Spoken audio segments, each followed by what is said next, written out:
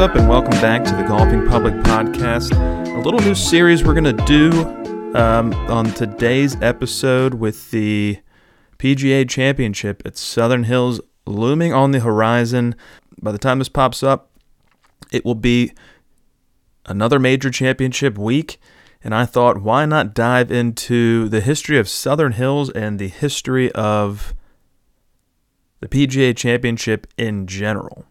So to set the stage for Southern Hills, the 2022 PGA Championship, decided to dive into the history of this event.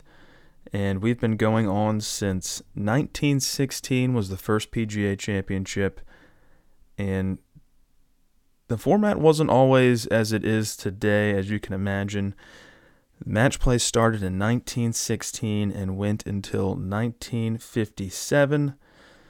Stroke play started in 1958, and it continues until now. And you might be wondering, I've often thought we need to switch up these majors. I always enjoy switching up the tournament play, having match play events. The Ryder Cup is one of the most exciting events there is in golf.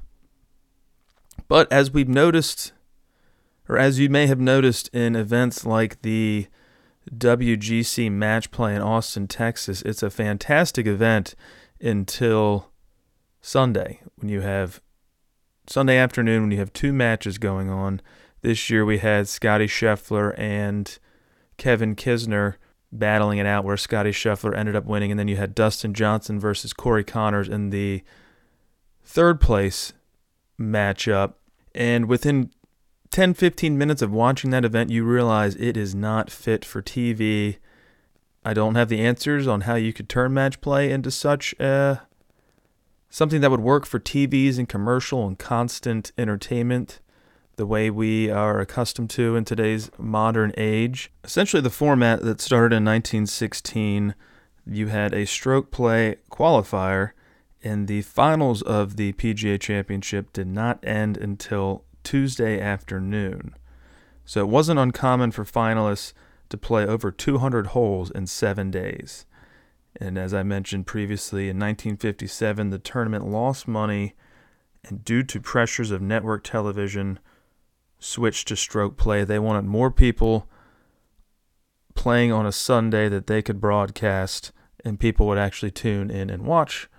The other interesting fact is, wasn't that long ago, but I almost forgot that the PGA Championship was played in August, serving as the fourth and final major until 2019. It moved to May. So when we go back to the original PGA Championship in 1916, that was played at Sewanee Country Club in Bronxville, New York.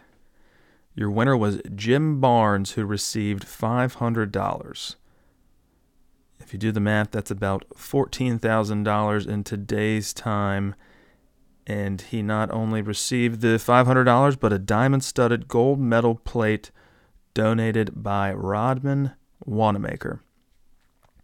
Now, we'll get to Wanamaker, but just to put the $500 into perspective, which would equate to $14,000 in today's time, Phil Mickelson in the 2021 PGA Championship took home $2.1 million.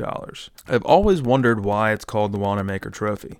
And it is a beast of a trophy. It's 2.5 feet tall, weighs 27 pounds.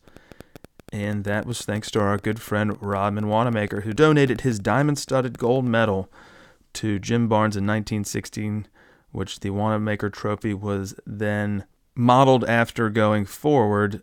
Rodham Wanamaker was the heir to the Wanamaker department store empire.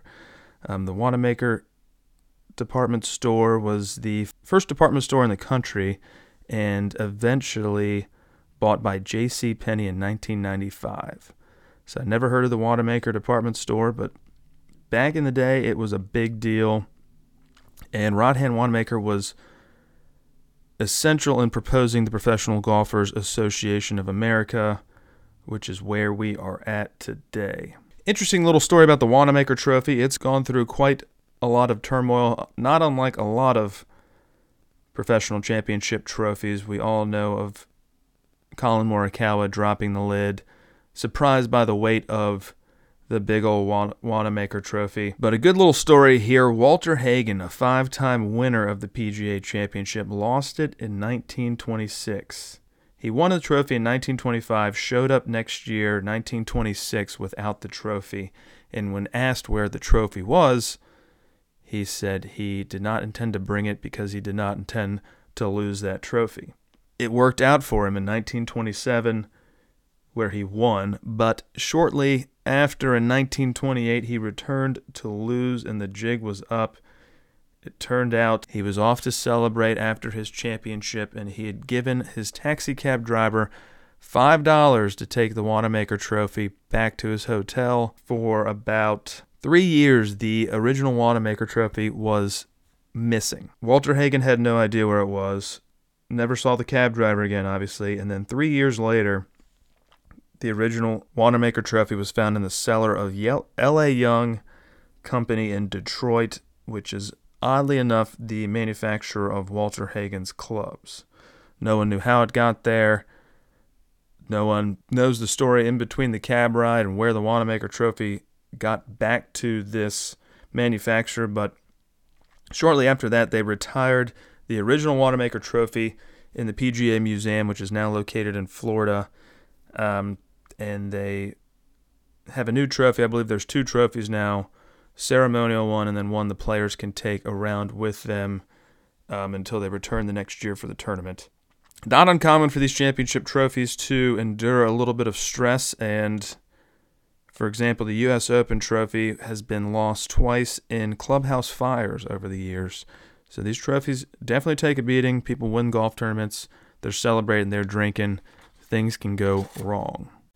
So some background information there on the PGA Championship and the Wanamaker Trophy, which will be awarded at the end of what is now the 104th PGA Championship at Southern Hills in Tulsa, Oklahoma. Now, this should be a familiar course for many who have followed along in the years. It has hosted the most PGA Championships of any golf course in the country, and 4 until this year will be 5. It's hosted the 1970, the 1982, 1994, and 2007 PGA Championships. It's also hosted 3 U.S. Opens. So let's dive into the history of Southern Hills. And the beginning of Southern Hills really coincides. You can't tell the story without the start of the Great Depression, which, if you followed along in history class, started in 1929 and ended in 1939. So to put that into perspective, Southern Hills was open for business in 1934, which is interesting. At the same time, we're in the middle of a Great Depression. This is also recognized as the golden age of golf course architecture. 1933, 1 year prior to Southern Hills opening up for business, Augusta National opened up while the rest of the country was struggling and golf course construction in general was depleted. You still had big money out there building some of the golf courses that have stood the test of time and become some of our favorite courses today. So in 1933 was where we first saw the United States start to recover from the Great Depression. It would last until 1939, but first signs of recovery. So how did this major championship course, the number 32 golf course in the country today as voted on by Golf Digest, get built during the Great Depression? The easy answer is oil money. But there's a little bit more of a story to that. Tulsa, Oklahoma had many country clubs around, but not one that encompassed all the facilities of a premier country club. Many members of the Tulsa community ended up having to be members of 2 country clubs, one for pool, maybe one for golf, whatever rich people did back in the early 1930s, 1920s.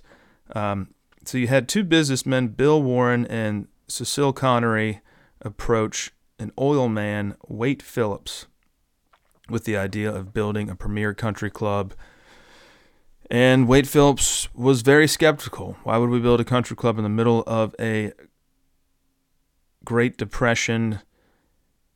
And he gave them an ultimatum. He had 700 acres of South Tulsa land comprised of rolling hills and farm country, which he had always envisioned had the potential to be a golf course. But was this the time to attempt to build such an establishment?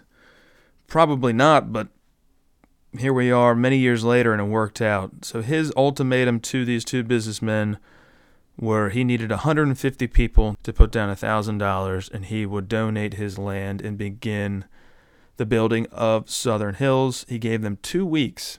To many surprise, banquets were held, phone calls were made, and that $150,000 was rounded up. So they had the land, they had the money during the Great Depression. Now they needed a course architect. Who would be the guy to build this championship-style course during a Great Depression? Who was familiar with the land? And that brings in Perry Maxwell, who is now described as the father of Oklahoma golf.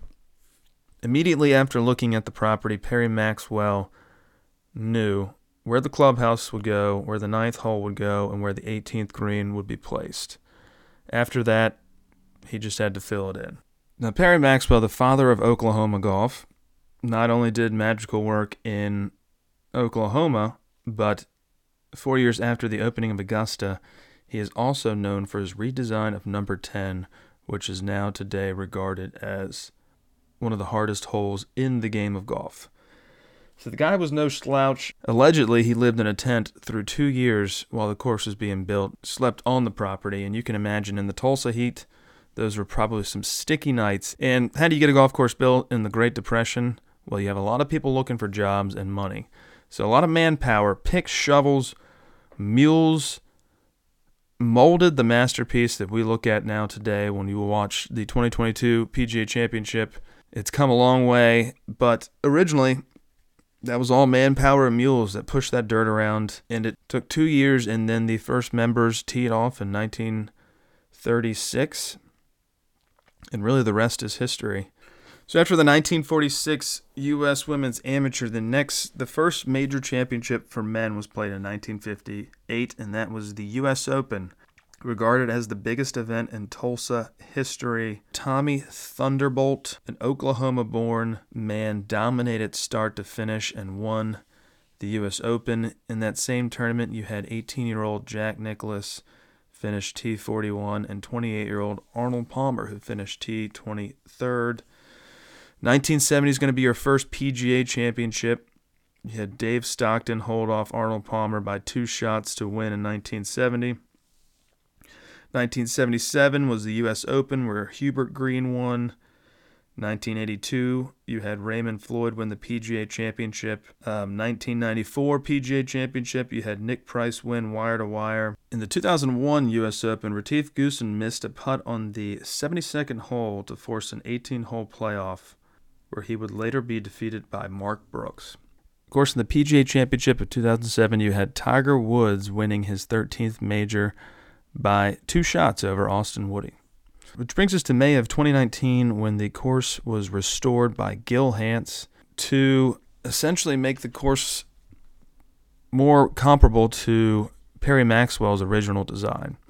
He took out trees, added some bunkers, made the fairways the original width. So in a way, we'll get to see what the course looked like back in 1936. The money's different, the players are different, the equipment. So many things are going to be different than the original opening of Southern Hills in 1936. However, I think it's cool to look back and see what has progressed over the years. What made this course so special? Why has the PGA Championship come to it now for its 5th time? And this week we'll get to see an incredible major championship course, and maybe one day people will look back at the 2022 PGA Championship and do a podcast or whatever they're doing at that point in time about this year. So it should be an exciting week. There's some good stories, a little brief history you can share with your buddies while you're drinking beers watching the tournament this weekend. But thanks for tuning in. We appreciate the listen, and we will catch you on the next episode.